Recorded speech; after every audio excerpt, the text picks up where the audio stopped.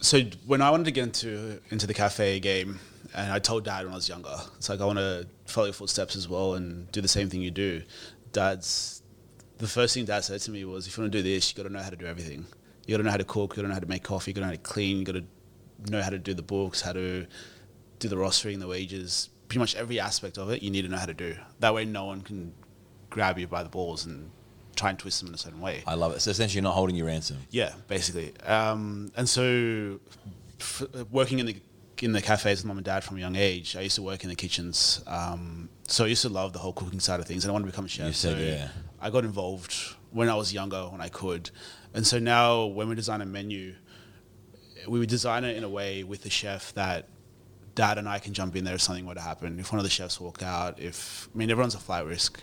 100%. No one's ever going to stay there forever. Welcome to A Table for Two, inspiring and educational interviews and stories with the best operators, owners, and entrepreneurs in business and the hospitality industry. My name is Phil Halani, and on today's episode, we chat to Anthony Kanasiotis. Anthony and his family are responsible for some of Sydney's most memorable venues. Anthony's family have been in takeaway shops and restaurants for over 30 years, but they made their name in a venue that was ahead of its time, in the Butcher's Block, Wahroonga, in 2013, with customers travelling all over New South Wales to visit their venue. They then opened a bar and restaurant next door called the Butcher's Apprentice. The family ended up selling both venues to Open Goodfields, which was built in 2018 and has become an instant hit. Anthony, who credits his success to his family, in my opinion, is one of Sydney's best restaurateurs. His ability to create amazing venues with excellent food, service, and coffee, while also making sure his business is always running at its maximum potential, is what makes him such a great operator. He has an amazing ability to stay calm, even in the most stressful situations, knows how to cover every role in the venue from chef to barista, and is always trying to find ways to grow and improve. I love the way he constantly gives praise to his family, especially his father, who he says is his biggest mentor. I hope you guys enjoy this as much as I do. A quick shout out to our good friends at ProCow Dairies and Sonoma Bread, and of course MD Providores, who are all passionate about supporting small businesses, the hospitality industry, and also this podcast. I started the interview by asking Anthony how he got his start in the industry. So my family's always been involved in hospitality since the moment I was born, basically, and just grew up working and loving hospitality. And what was your first experience? How old were you when you first started working? I think I was around 9 years old, give or take a year. Of course it is. Family business. Any Greek cafe is always going to be legal. It doesn't matter how old you are, as long as you're a pair of hands, they want you in there. 100%. No, I loved it. It was fantastic. Just working back of house, basically kitchens, washing, chopping, burning fingers, all the fun stuff. So you started at 9, obviously helping where you can. When Yeah. was it that you really at what age were you when you're like, I love this and I want to do it as a career? I think I would have been in year 11, I think it was. Yeah, year 11. Came out of my shell as well. I was a very shy young boy. And I think Mum and Dad had a cafe in Lane Cove at that point. And I remember I used to go from being shy, just trying to hang out in the back of the kitchen, just hiding away from everyone, hiding away from life. And just... You didn't like front of house? No, I hated it. Really? Because I was so shy as well. Just the interaction and seeing new people and talking to them was so weird. Yeah. And then started working behind the coffee machine and just found a new love for it.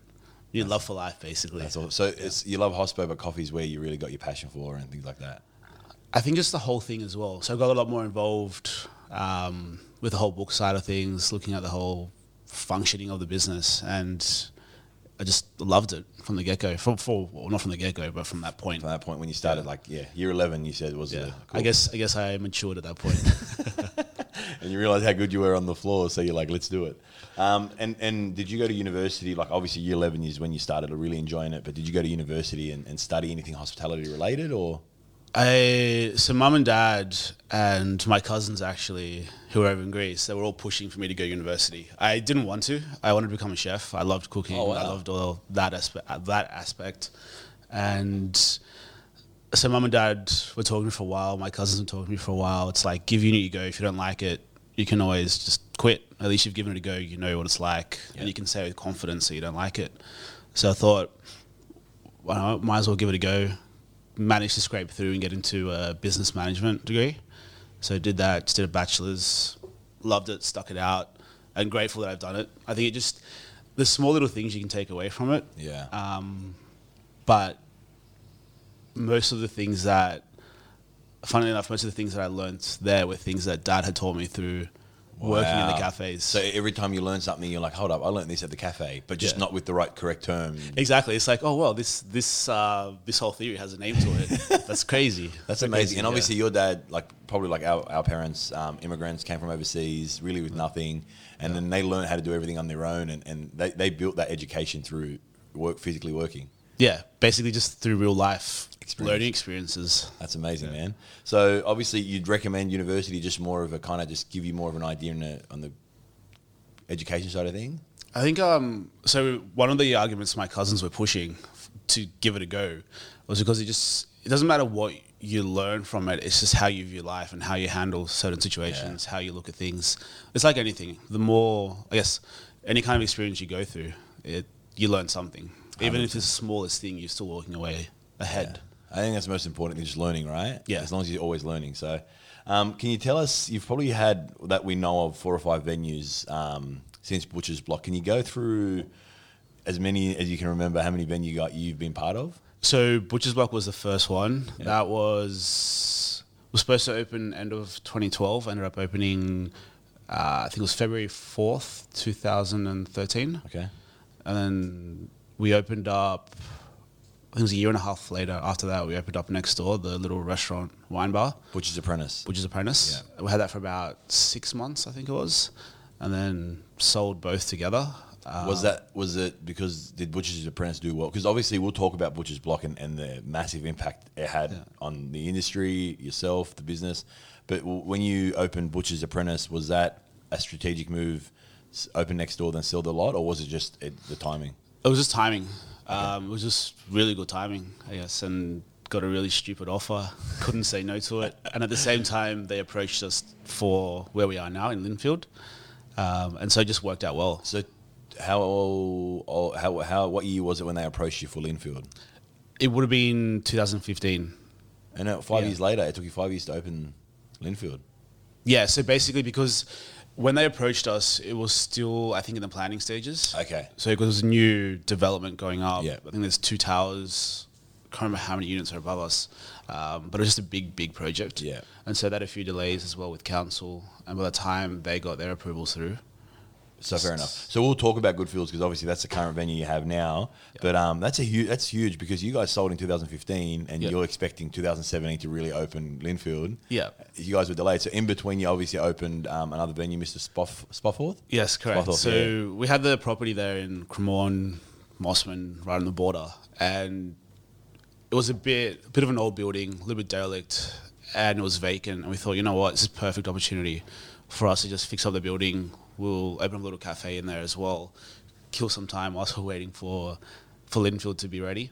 And then just we'll sell it, have a good lease in place, and nice strategy move. That's all. So essentially it was just one bit, you had the building, you had the time, you might as well do something, and you still own that building? Yeah. And you just sold the business? Yes, correct. Awesome. This was a bit of question a bit later on, but you spoke about owning the building. Is that a strategy you guys have where you go in, you try to buy the building and the cafe? Obviously, it's a cash flow thing, right? Yeah. Do you guys try to buy the building every time you open a venue, or how does it work? Not necessarily. So like this one here now where we're in Lynfield, we definitely won't go for the building. It's just strata. Okay. It's not going to be fun. Yeah. Strata's always headache, and there's more negative connotations. Yeah, the headaches that come with strata, right? Yeah, exactly. Especially because it's residential upstairs, even worse. Yeah, and then you just constantly, and it's just the headache's not worth it, right? Yeah. And do you, with Butcher's Block, did you guys own the property? So we own where the Apprentice is, so next door, but don't own. So the second butcher to own the butcher shop there that it used to be, he owns the property still. So this is like early 1900s. Actually, I read somewhere he actually, I didn't realize, I thought maybe you bought it off him, but they said somewhere where he'd always come in, grab a coffee when you guys were there, the butcher, and he was like pretty proud of the place that you guys had created, right? Yeah, it was so hard because he was there for so long. He was there from, I think, He was in his teens. He started off there as an apprentice, and then when the butcher that was there originally sold it to him, he didn't move out. I think so. He kept running it as a butcher shop for how many years was it? Like something like 50 years. Wow. 60 years, yeah. And let's talk about the Butcher's Block, because that was, in my opinion, that shop there will still be cool and relevant today. Tell us about the process, man, from signing the lease to this is your first venue. So your dad's obviously owned cafes before. Yeah. But tell us about the process from signing the lease to how old were you, and then the process from opening to opening. I think I was 22. Yeah, so I was 22 years old. And I remember I was sitting around the corner at one of the other cafes having coffee with our lawyer. He's also a really close family friend of ours. And I think we were talking about another premises we were looking at, and it just wasn't ticking all the boxes for us. And we were going to go for a walk around the block just to go to our cars, basically. As we're walking around there, we see this for lease sign on this premises. And we'd always loved Wahroonga, especially Dad. Dad had a real big soft spot for Wahroonga and always wanted something there. Yeah. And when we saw the for lease sign, it just happened to be the agent who was around the corner who was leasing it. It was like, let's go have a walk through, see what it's like, just get the keys quickly and we'll see what's in there. So it was a butcher shop at the time? Yeah, so it was a closed butcher shop. Okay. So the old tenant had moved out. Things just weren't working out for him, so it was vacant. So we started walking through there, and I remember as we were walking through, we see the old cool room that was in there, and the cool room was probably like a metre to a metre and a half thick of the wall. It was just ridiculous, like old cork and brick and all sorts of things in there. It's amazing how far we've come from those days. A little bit different, huh? A little bit different now. And as soon as we saw it, we saw the back driveway as well. So long. It just would have been a great outdoor space as well. And it's like, you know what? Let's just go put a holding deposit down. Wow, that day? Yeah, that day. We didn't have our checkbook, and our lawyer, he was forcing it as well. He's like, no, that's it. I'm going to sign I'll sign a check for you. Just put a holding deposit down. So, and then... Was it just the bones of the building? Was it just that driveway? Was it... So it was, I guess, the four walls, the roof, and it had the retail divider in the butcher shop. So what separated the front of the house to the back of the house there. And it had the old cool room in there. Had a sink as well as the meat rails on the wall still. And that was it. And obviously approved for food, and you knew that you could do a cafe there. Yeah. That's awesome. So talk to us about your first venue. So obviously the first one's always the hardest. Obviously we spoke about you're the most passionate when it's your first one, but what was it like for you, man, being 20, you said 23? 22, sorry. Yeah. What was that process like for you, man? I think I was very fortunate that obviously being in business with Dad, Mum and Dad, they've gone through a lot, experienced a lot. And here I am, just a young mind, trying to be young, wild, and free. Yeah. But it's good to have that grounded side as well. So it was probably the biggest learning experience that I had. But it was fun. It was fun doing it with Mum and Dad as well, and seeing their perspective on things and getting a much bigger appreciation for what they do and how they did it, and the way they think. Seeing all those angles is just amazing. That's awesome. And obviously we'll talk more about your parents and the impact they've had, and your parents and your brother and stuff. But what was the expectation like of Butcher's Block before you opened, and then what was the reality? So we had quite a few delays when we were doing the fit out process. There was a bit of building work, construction work to do part of it as well, especially like the back outdoor deck, converting the driveway to a raised deck. A lot of work, big cost, big build. Big build. I think the builder that we signed on with just wasn't the right fit. Okay. But in the end, we got there, which is good.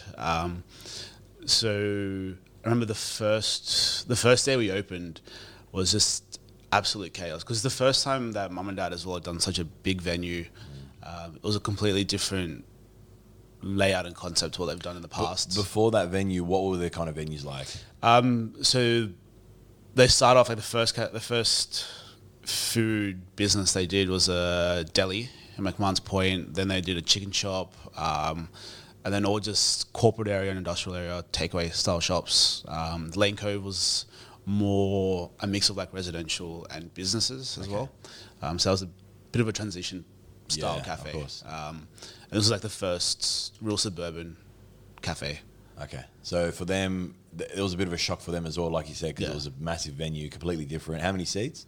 It would have been about 90 seats. Wow. And it's maybe a couple extra where we could fit in, wherever you can squeeze in. Your hospitality, you'd make sure of that. So. Yeah, of course. So you obviously open gangbusters from day one? Yeah, so day one, there was probably about an hour and a half wait on food, which is just ridiculous. So good. Yeah. Good times. It was absolutely, so I think after about 2 hours of being open, so we opened at 6 a.m., after about 2 hours, we had pretty much a queue out the front of people just waiting to get in. Because we had the delays as well, we had all this signage up, like opening soon. Everyone could see the big construction work that was happening as well at the back. And I think being such a tight community as well, everyone was talking and just excited to see us open. And it was just crazy. But everyone was understanding, which is good. What was that feeling like for you, man? I've spoken before about how I felt that first Sunday where we got smashed, and it's something that I'm glad it happened, but at the time it was the hardest thing of my life. What was that feeling like? Was it ever that feeling where you're like, man, I can't do this, or it's too hard, or what have we done? Or no, it was definitely it was kind of like a good stress. Yeah. It's like, all right, this is our first day. People will be a lot more forgiving and understanding of, just still teething issues at that point. Yeah. And it's like, it's the challenge of, okay, cool, we know we're going to be busy, but how do we make sure that this doesn't happen again, and we can give people the service and the product that they're expecting and wanting. So obviously it blew your expectation, that venue, right? Yeah, 100%. And it just kept growing? Just kept growing. We didn't have that, all right, let's open the first week, we'll have a boom, and then you drop, and you pick up again. It was pretty much just boom, and then kept growing and growing and growing. That's amazing, man. And it's credit to you guys of what you've created. And you've done the same thing with Goodfields, which we'll talk about a little bit as well. I want to touch a little bit about family. Obviously, every venue you've done has been with family, right? Yeah. What's it like? You got amazing parents, awesome brother. You guys all work together. What's the feeling like working with family? What's the pros and cons? I don't think I definitely couldn't do anything to this scale if it wasn't for them. And I'm not sure if they would do it either. It's just it's like a partnership. It essentially is a partnership. Yeah. But we know each other so well that we don't have to talk. We know straight away what the other person's thinking. We know how they're thinking before anything happens. Yeah. And the good thing is we can trust each other. We've got such a strong bond that no matter what indifferences we have or differing views, we can communicate, discuss. Yeah, we'll have moments where we'll argue, or our stubbornness comes through and it's like, no, we want it this way, or they want it that way. But we can move on from it. Yeah. I think that's the biggest thing. How do you do that? Because obviously it's easy with family. You have an argument, the next day it's fine. But obviously it is a partnership at the end of the day, right? Like, you have that respect for your parents, so you always got to respect them. But as you get older, your vision changes. Your dad's old school, but your dad's absolute legend. Like, I think I like him more than you, but I like him more than I like me too. But it's hard, right? Like, because at the end of the day, your vision, my dad's vision and my vision are completely different. Yeah. How do you deal with that? Like, obviously you and your dad, obviously your mum and your brother are there, but it's you and your dad essentially making the big calls. But how do you deal with that, working with your dad when the hard decisions come on? Look, our vision is both aligned, what we want, our end result. And it's just about that middle ground and how to get there, how to achieve that. And Dad's got the experience. Plus, I've got the new young angle to take as well. Balance. So it's a really good balance that way. Yeah. And I think because we're both open, understanding, but also we know what we want, it just works cohesively. We works well. And I think as well, Dad's always got a young heart. He always wants to be young and trending, and well, he is. He is. So he sees that. So that everything you try to bring in new and different, he respects that and appreciates that and sees that. And we've always talked about, like, how do we grow forward? How do we grow bigger, move forward, and just keep bettering ourselves as well as the business. Yeah. And I think that mentality as well is what helps us to, I guess, grow so well together. Yeah, I love that. And how what's the responsibilities with you and your dad? Like, is it you guys obviously have days off when the other person's there, but if you're both there, is it just kind of both sharing the floor and making sure everything's fine? Yeah. Sharing the floor, making sure everything's fine, talking a bit of shit where we can. Yeah. Basically just having fun. Look, we're a family. We try to bring that into the business as well. Yeah. I mean, you're seeing the staff how many hours a day, every day. And if you're not treating them like family, then it's not going to have that family dynamic. It's not going to be fun and enjoyable. And when you do have those issues, you're not going to be able to move forward from them. 100%. Do you find it hard because there's so many of you guys working in the shop that you got 3 or 4 people that are family and the rest are all staff? Is it hard to kind of create a balance and do they get kind of like, do they feel that it's always used against them, or is it kind of usually works well together? No, it works well together. There's obviously, when we hire people, we try to look for like-minded people. Okay. We look for that personality as opposed to the skills. I mean, skills obviously do come into play to a certain point, but if they're not the right personality, not the right fit, then it's not going to last and it's not going to turn out well. It just won't work. Yeah, won't 100%. work. And you've obviously, every venue you've opened has been super successful. You guys have done really well. And then obviously you open Goodfields and it's no different. It's pumping. Same thing. It blew your expectation out of the park, right? Yeah, it did. So can you talk to us a little bit about the process compared to the Butcher's Block, what the process was like, what you learned, and then obviously going into Goodfields? I know we spoke a little bit about, you knew how important storage was, kitchen flow, all those things. What were the lessons you learned from Butcher's Block that helped you make Goodfields such a success? I think probably the biggest thing is the busyness of Butcher's Block. So we didn't expect it to be so busy, to be such a massive, I guess, footprint on the North Shore. And so we didn't factor into it all the storage space we need, the cool room space, which is also why the Apprentice came along as well. It acted like a backup, extra cool room space, extra storage space, extra prep space. So we thought going into Goodfield is like, we need to have a good balance of both storage, back of house, cool room, kitchen space as well. I mean, the kitchen in Butcher's Block was tiny. Wow. So there was a point where if our kitchen was full of, because we needed all the hands on deck as well, if it was full, it was so hard for guys to turn around with hot pans. Jeez. So it was very tight, very cozy in there. How many meals back then were you making at Butcher's Block on a Saturday or Sunday service, you reckon? We had it probably about, so we were closed on Sundays. Okay. Oh, wow. Yeah, I know. That's unheard of, man. It was crazy. Why?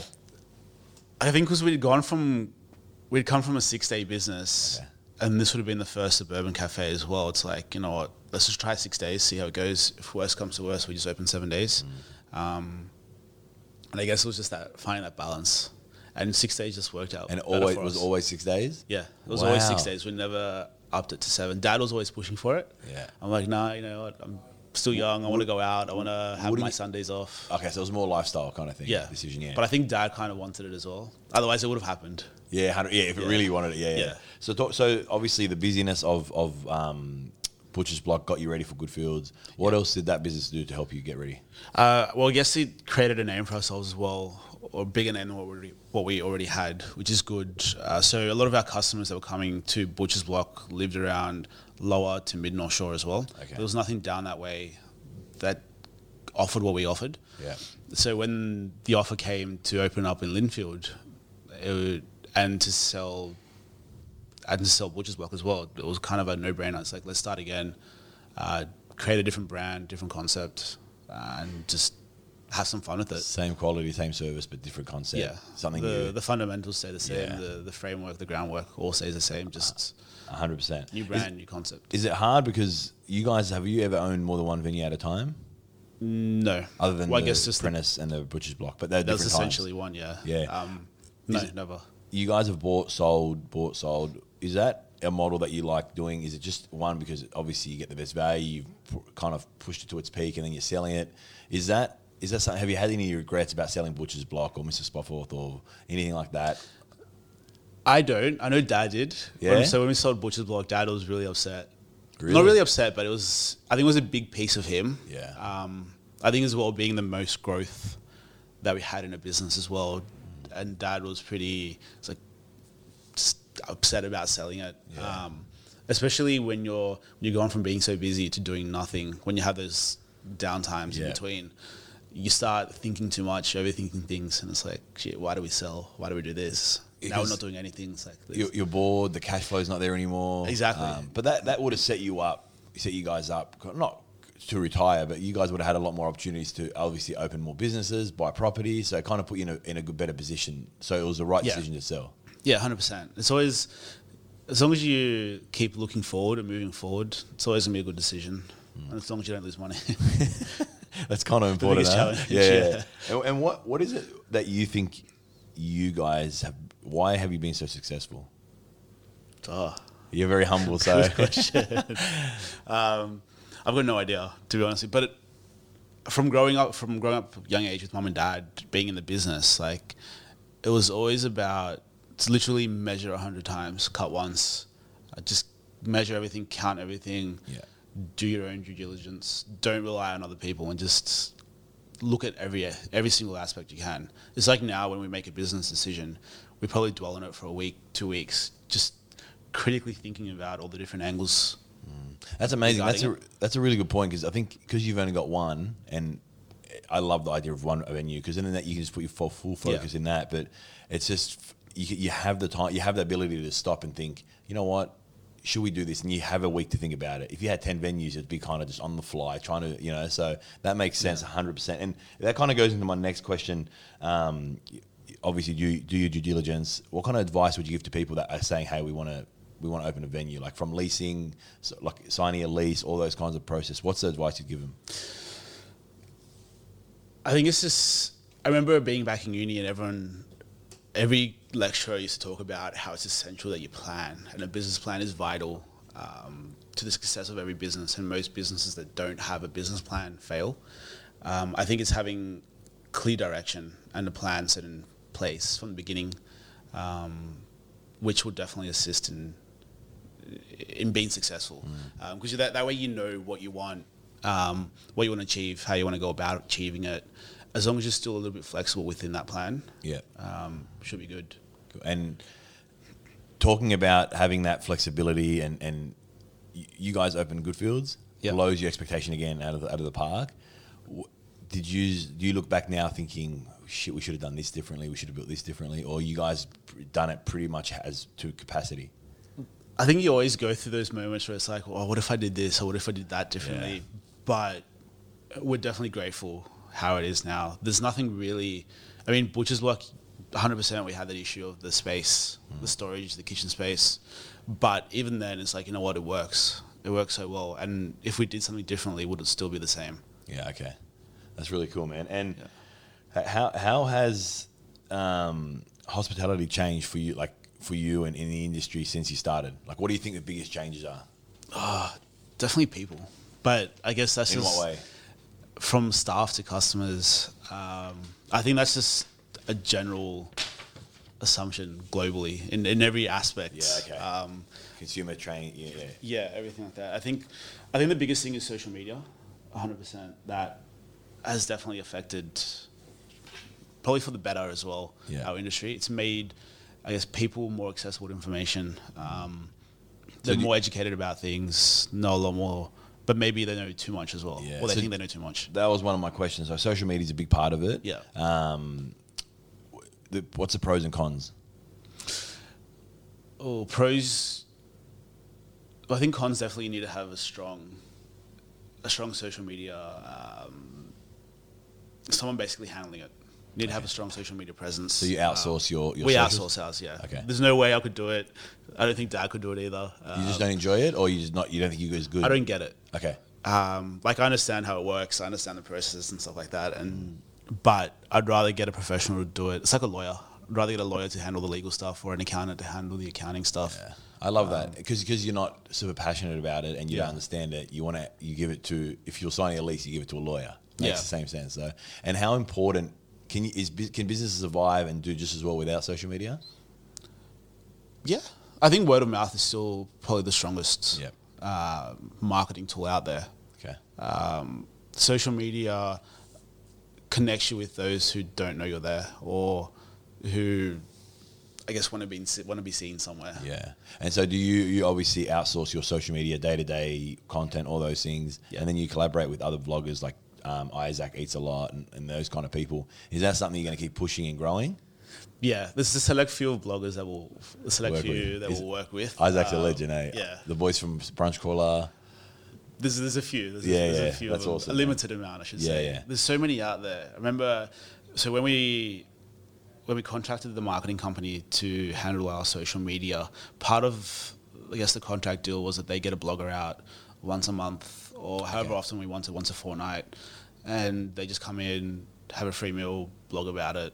But it's not even blogging, it's just taking a photo and posting it. Keeping relevant, staying relevant. But it's, you soon realize that it's basically just about them and they don't do anything for the business. Yeah. As in some of them, don't be wrong, like some of them That's don't. why you select your ones. And it's like, you know what, just stop doing that. Yeah. I'll contact those who I want to, who are really good, Yeah. who I actually find value in. So the social media agency you use, they'll select some bloggers, but you found they were time wasters, really. Yeah. Yeah. And now you select people like Isaac, like Brunch Crawler, like people that you know are good people, are going to create value. Yeah, 100%. I love that. And one of the biggest reasons Anthony, why I reached out to you was your experience.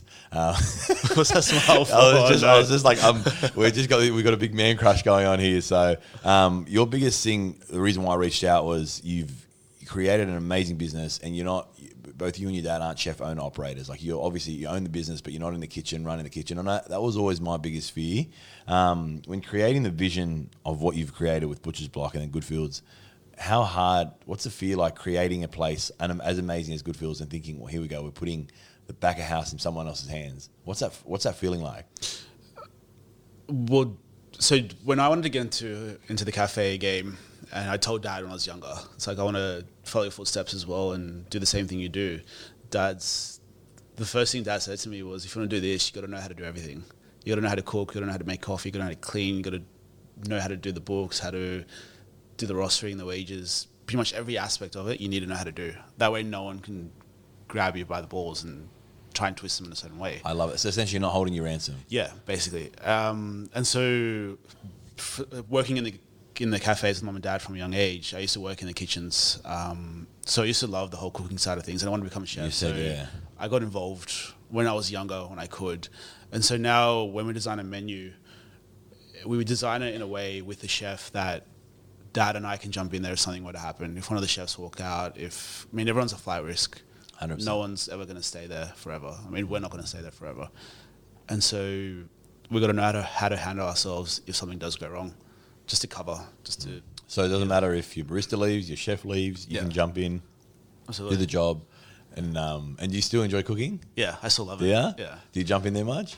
I more so annoy them, but we've got enough staff on now. Like it's a different size beast. How do you, because you're hands-on with your dad at the shop, how do you know not to micromanage? If I'm at Percy's, my staff do a better job than I do, but how do you learn to step back with keeping the quality and the standard, but not over kind of micromanaging?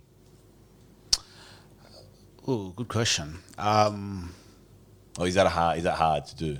It's always going to be hard to do, especially when you're there all day, all the time. But it goes back to when you hire people. When you hire people with the right mindset, right personality, right mentality, everything just flows a lot better, smoother. So you don't need to do that. Yeah. There's moments, 100% you need to, but no one understands your business like you do. 100%. Especially if you're hands-on in it.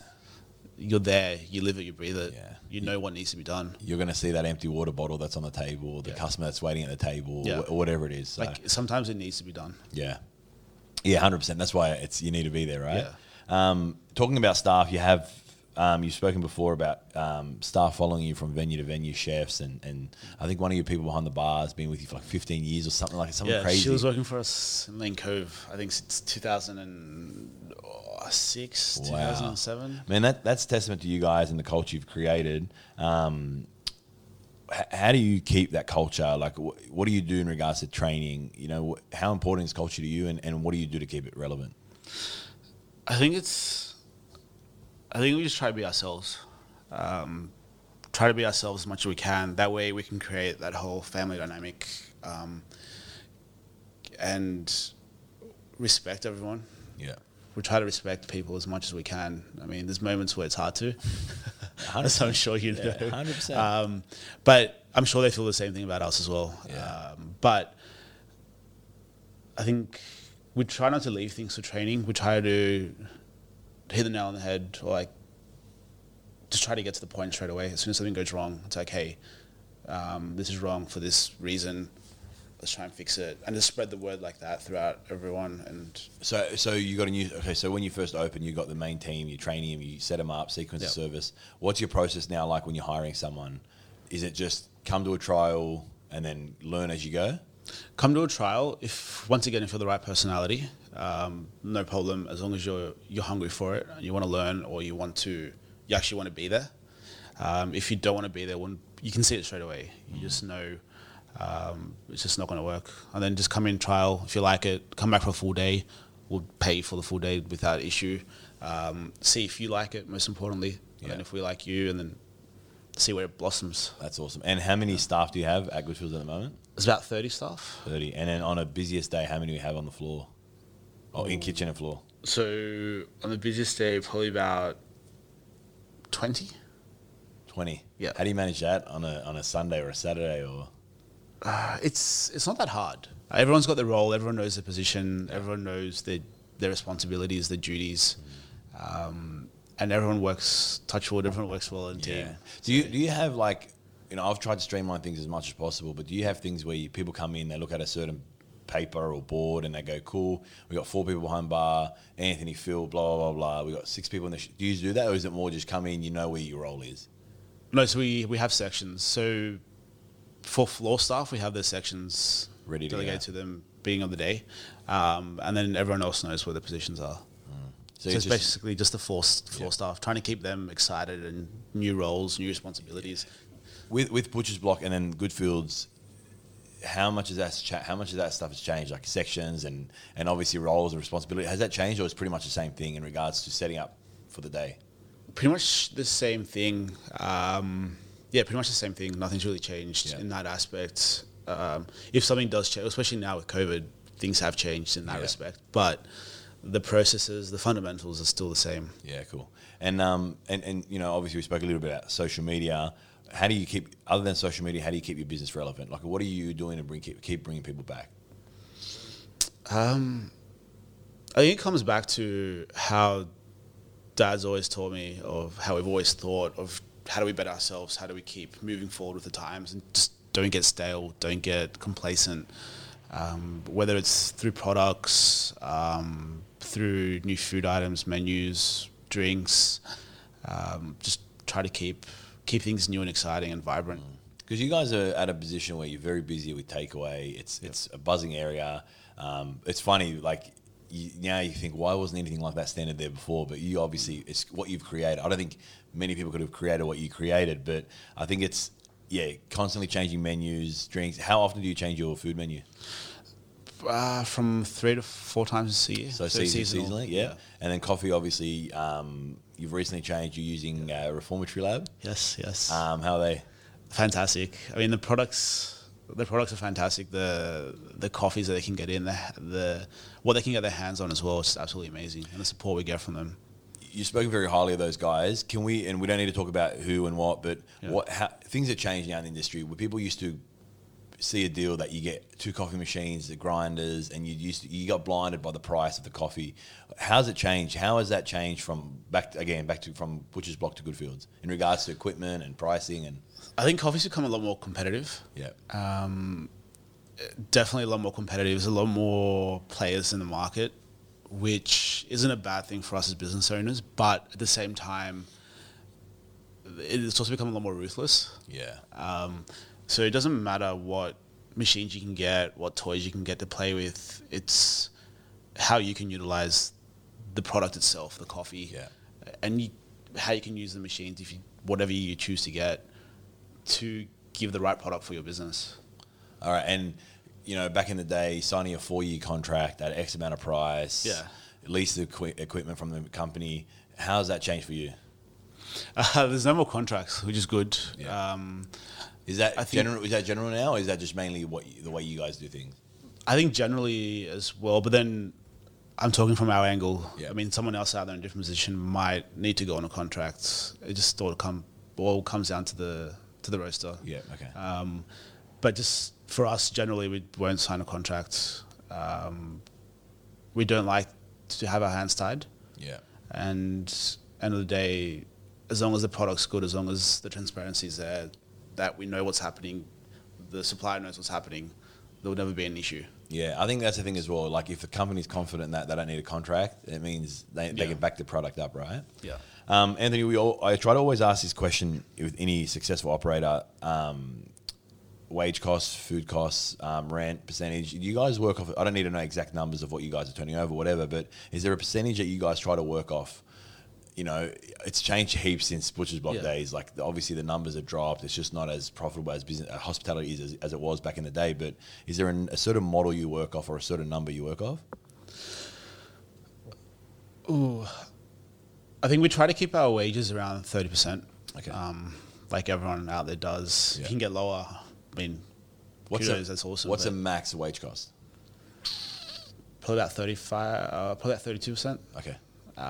But for us as well, when we want to have that extra staff member on, just to be able to give that experience. And one of the things we teach or try to push onto our floor staff is give the customer the experience where they come back for you. Yeah. You know, get to know them, treat them like family. You know, get to know what they're doing on the weekend, or just obviously the ones that want to, as in the customers who want that kind of relationship. 100% do that. It's part of the service, part of the experience. But then when back a house where we can try to keep people busy where we can, and try to minimize our cost on that side. Yeah. So talking about back of house and obviously food and beverage costs, is there a number as well that you work there with? And how do you minimize wastage? How do you minimize, like, it's a hard, because you're not in the kitchen all the time, so you don't know what's being thrown out. You don't know. And that's always something that's like, one week you might have a 23% and one week you have a 28%. Like, how do you maintain that consistency? And what is that number for you? I think, look, we try to experiment as well when we can, play around with the chefs, keep things exciting for them as well, and try to see how creative they can get with new dishes, or even just something for us, like a staff meal. It's like, hey, let's buy this product, let's buy this like amazing piece of Wagyu, like a side or something like that, and just cook it up for the kitchen, or we'll try it out. So we're not, I think it's hard to stay stringent on those cost side of things, especially when you look at the whole brand as a whole. Yeah. I don't know if this really answers your question. It's just every answer is different. Every person. We leave a bit of room there Okay. for experimenting and for buying new things in. We try to keep it like maximum 30%. Yeah. Okay. But at the same time, if we've got to push that out a bit, we're happy to do that. Of course. Yeah. No, it's good to know. And then what do you enjoy most about the industry and owning a cafe? I like it because everyone brings something different to the table. Yeah. Like, everyone keeps it exciting, keeps things changing and evolving. And I just love that. So there's always someone else out there doing something different that you've never thought of doing. And It is amazing that many venues, that so many different venues, but then like one of the dishes you created, the lobster Benedict, like, was it the lobster Benedict or was it on the bagel? Like, that's something I'd never seen before, and it was so cool and so different. And it's like, well, why hasn't anyone thought of that? Like, it's really cool how people are just constantly creating and changing, hey? yeah, 100%. I mean, like I said, everyone's got some kind of different experience behind them, or some different link or cultural element that can add an influential part on any kind of business, 100%. Especially our industry, which is awesome. For sure, man. And how do you, we spoke about this before, and Osh, our good friend Osh, was talking about reviews. Shout out to Osh. I told him he's coming on the show, so. He showed me. He's very excited. He's so good. He's such a good guy, man. Yeah. But how do you do, I mean, you got an amazing ability to stay calm and even in the store, bro, like I see how you work and your dad works, and you just got this ability to just, no matter what's happening, you don't get flustered. But bad reviews are hard. Like, you know, I don't know if there's a lot of emotion when I do, everything I do is through emotion. But how do you deal with reviews? You don't get many bad reviews, but how do you deal with those bad reviews? And I've got a few bad reviews. Yeah, but it could be jealousy. But how do you deal with them? How do you respond to them? I remember the first day we opened up Butcher's Block, I think she's like our second or third customer that came through. It was the first review I had ever gotten being involved in the business to that side of things. And she ordered just a coffee and a banana bread. See, I still remember it very vividly. Is your eye twitching there? Yeah, it is. And it's like, it was just the most basic review as well. It's like, good coffee, banana bread's okay. It was like 3 stars, I think. And I'm like, what the hell? Just get that knife and just like right in there. And I don't know why. I think this was my first business as well. It's like, oh, that sucks. That's so shit. But now you got to look at all angles of it. Think about, like, look at it critically. Be like, okay, is there any element here that was in our control that you missed, that we stuffed up on? Like, is the element of truth there? Are they just having a bad day, or it's just out of jealousy or something like that? I mean, we've had reviews where we've been called racist, which is funny because we're such a multicultural team. Yeah, it's like that wouldn't stand 100%. if we were. Yeah, jealousy could be. Yeah, yeah. So, what's your view? So, how do you deal with a review? So, you get a bad review. What's your response? I used to reply to them. Used to try and make a point of replying to them, being like, just, apologetic. Sorry, this happened. We didn't live up to your expectation. Is there anything we can do differently or make up for this situation? Please contact us. Something along that line. But now, it's probably sound horrible, but now I'm just over it. Yeah, it's like, you ignore it. You know what? Like, I'll still read them. I'll read them. I'll look at them and decipher it whether we fuck up on, or what actually happened. Yeah. Speak to whoever was mentioned in there or whatever the situation was. Is that get to the bottom of it, and then is that an experience thing where you're like, you haven't got the time for these, the ones that have merit? Yeah, you want if they say the meat patty was undercooked or whatever it is, or it was cold, you go to the kitchen, you speak to them. But is that an experience thing? Because I still struggle massively with bad reviews. Like it'll ruin my day. Is that something where you feel that now that after your third or fourth venue, you kind of just become numb to you're just looking at it, think this guy's an idiot? Yeah. It once again depends on the situation. There might be times where we actually have fucked up and they've got every ground to be upset, but it's like, why can't you just come and say it to our face? I don't like. It's my biggest thing, man. Yeah, just if you care that much, yeah, because you 100% fix the issue if they come up to you and say, "Look, the staff was rude or the food was cold." You'd fix that issue straight away, right? Without a doubt, it's the best situation you can be in because you've got time to actually prove to them how you really are, how you really operate. 100%. And you can make sure that they walk away happy. Sometimes you can't because they're just miserable people, grumpy fuckers. Yeah, some people are happy being unhappy, right? Excuse my French. No, it's cool, man. It's be free.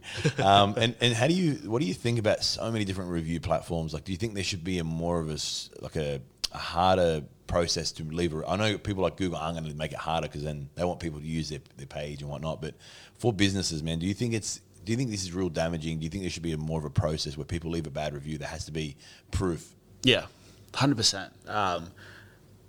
You know what? It's more so damaging mentally, I think, to the business owner than it actually is to the business, unless the business is that shit. Yeah, where every review is bad and the place is just bad in general. But the Burger Collective does it really well. So they got a QR code where they put into the premises, and you got to scan the QR code to prove that you were there, and then you can leave a review. Okay.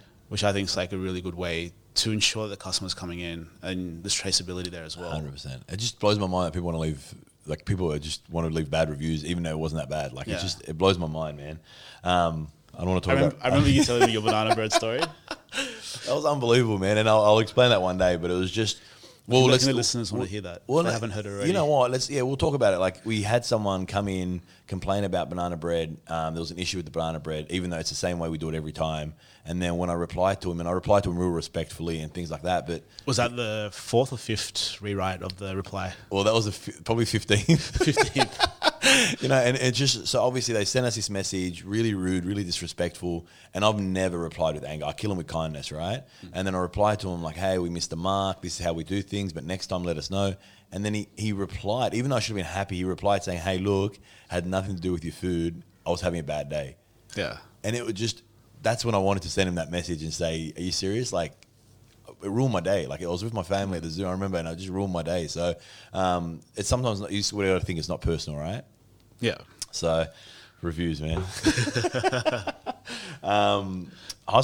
you know, talking obviously reviews is part of it, but hospitality is a hard industry, man, and you guys do such a great job. How hard is it to switch off for yourself personally? Have you found a balance?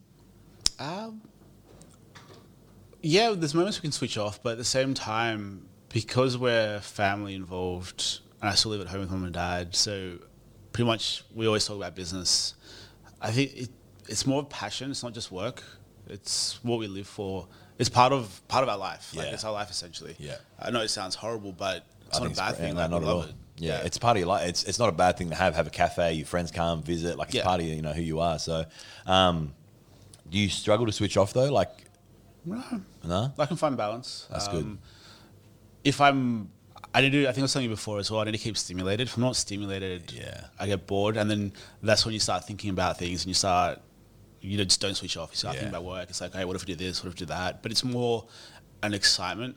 I'm like, what else can we do? What's something new that we can bring into it? Yeah. So you're always thinking about it. But I think I've got a pretty good balance, being able to switch off from it. That's good, man. That's very hard to do. So the fact that you've been able to do that is really well. Have you dealt with any issues? Like we speak a lot about the good and the success and how amazing the businesses people have created, but mental health is a serious thing, and we talk about anxiety and depression, and I never knew what anxiety was until I opened Percy's, and anxiety it gave me was massive. But have you suffered from any of that during any of your shops? I think that's something that everyone overlooks when they try to come first time into the industry. Yeah.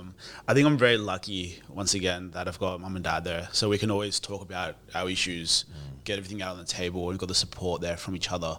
And we know, I think from the experience that mum and dad have had as well, we just know how to overcome any kind of bad situation. So it doesn't really get to that level. Yeah. What advice would you give to someone that's in the industry, that owns a shop, that's struggling? Like, how do they deal with it? Talk it out, communicate, just find someone to speak to, open up. That's awesome. Just let it out. They might offer a different perspective, might help you see things differently. That's cool, man. Definitely do not bottle it up. Do not keep it in you. Just Worst let it out. Let it flow. Get a couple of beers down here or something like that and just talk.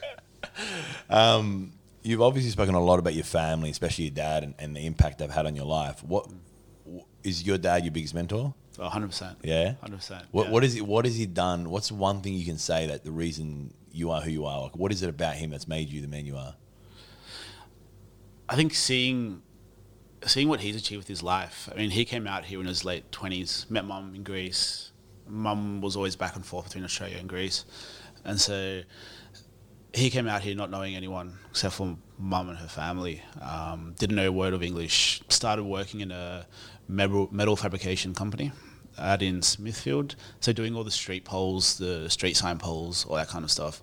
And slowly learning the language, learning this whole new world basically out here. The real entrepreneurs, man. Yeah, and then started working in one of mum's uncle's takeaway shops, found a passion for food and pursued it. And he made everything basically. Yeah, it's really cool to see the relationship you guys have. He's the best mates. Like it's really cool, man. So I have so much love and respect for your dad. And I remember he came out. You guys visited when we first opened, and something wasn't right with the dish. But he just came. You could tell it was from his heart that he just wanted to make sure that I knew so we could fix the problem. And it was funny because at the time, like anyone told me anything, I'd probably break down. But I remember he told me, but there was so much love and care in what he was trying to tell me that I was like, this guy really cares. Yeah. He really wants to help. So he looks scary, but he's got the biggest heart. The best heart, bro. He's beautiful soft. So, and obviously it comes through with you and who you are as a person. So, thank you, brother. What's one piece of advice you give to someone wanting to get into the industry? Measure 1,000 times.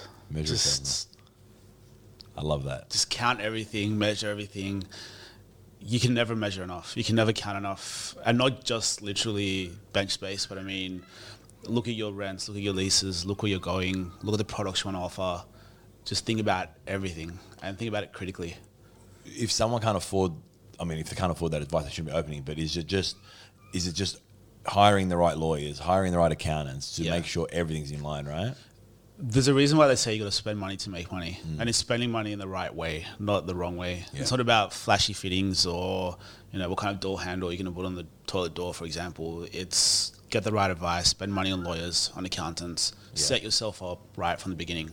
Yeah. Don't wait, because they're the foundations basically. Once your lease is signed, it's signed. That's it. You can't. Once your company's formed, it's formed. Once all this is done. I love that, man. Only a few more questions, I promise. That's I'm okay. not going to keep you. We're going to see your handsome face Yeah, anymore. you're a good man. Thank you. 3 things you want people to say about your venue after they've visited.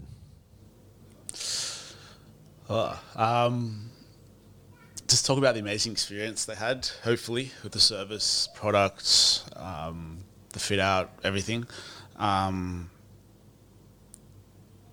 Talk about how hopefully they felt like they're part of the family, and just unique, I guess. Yeah.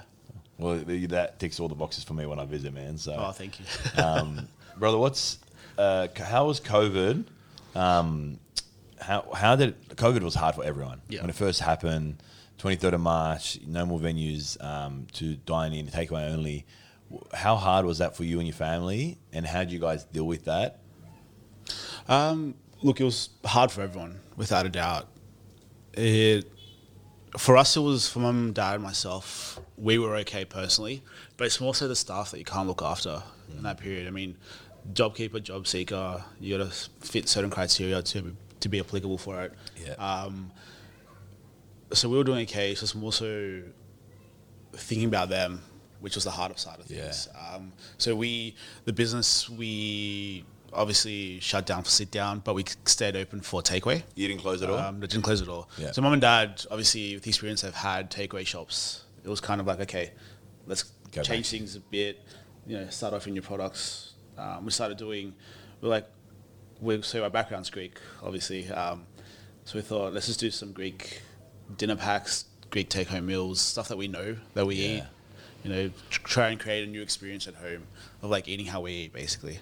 And it worked well, which is really good. That's awesome. And did you find cafes in areas like yours were thriving? Obviously, city took a massive hit. Oh, Your 100%. areas, obviously, people working from home. Yeah. So it comes with a different ballgame. You guys rely heavily on the train in the mornings, but have you noticed that drop, obviously, during that period? Yeah, even now it's still a lot lower than what it used to be. Okay. But we're very lucky that we're situated right next to IGA, next to Harris Farm. Yeah.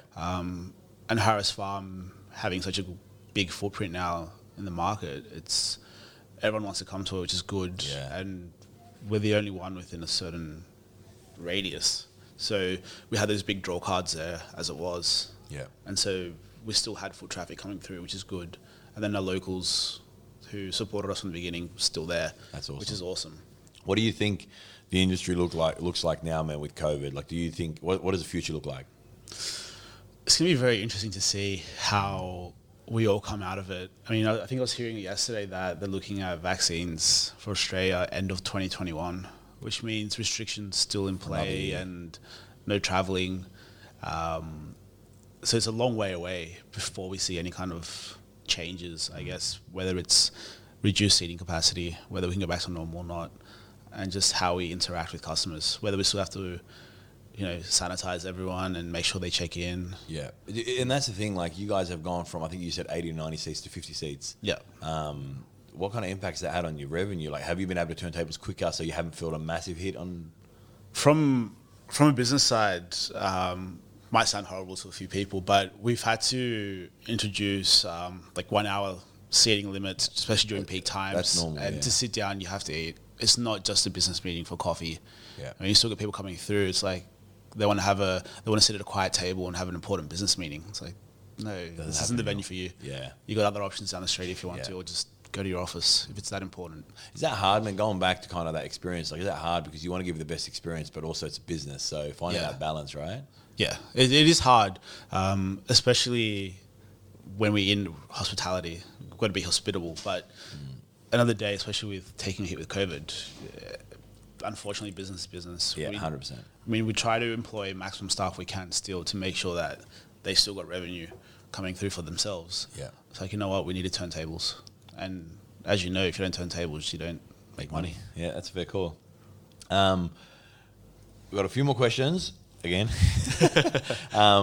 What's next for you, mate? So obviously you're with your family. Yep. Goodfields is pumping. You usually only have one venue at a time. What's next for yourself? Do you see the future in cafes, restaurants, bars, with family? Do you think you'll do your own thing? Like, what's next for Anthony? I've always wanted to. My dream from a young kid was just starting a franchise, which is the hardest Wow. thing. to do. And I know you've had a couple of guys on here as well. Just pretty interesting to see their views and mindsets into it all. But I've always had that vision and that dream to do something like that. I don't know how soon I'll achieve that, but still I think down the track. Would it be the Goodfields kind of style, but just in a franchise model? That kind of, or would it be more of like smaller versions? And if I can do big scale, so large sites, yes, but that's gonna be so hard. Yeah, especially trying to get those leases and stuff like 100%. that. It'd be a lot of fun. That's interesting. I never knew that about you. I didn't know you wanted to. Yeah, that's really cool. So is that something you think you'll do? Yeah, eventually, definitely. Yeah.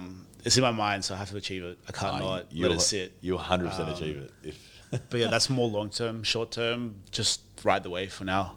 Try and have fun. Keep doing what we're doing. Enjoy it. And just enjoy it as much as possible. Enjoy really, even those stressful moments. That's what makes the fun moments really enjoyable. Is you've gone through the stressful, right? Yeah, it's the parts we love to hate. 100%. And is there any? We spoke a lot of different things here. Is there anything you think I've missed that we could add to this podcast? Anything I've missed about business or something that can help someone listening? Not really. I think just if you were to do something like this, just go in it with all your heart and just measure 100 times. Can you do a measure 100 times? I love that, man. I've never heard that and I love it. Can you do this if you're not obsessed and you're not passionate about the industry?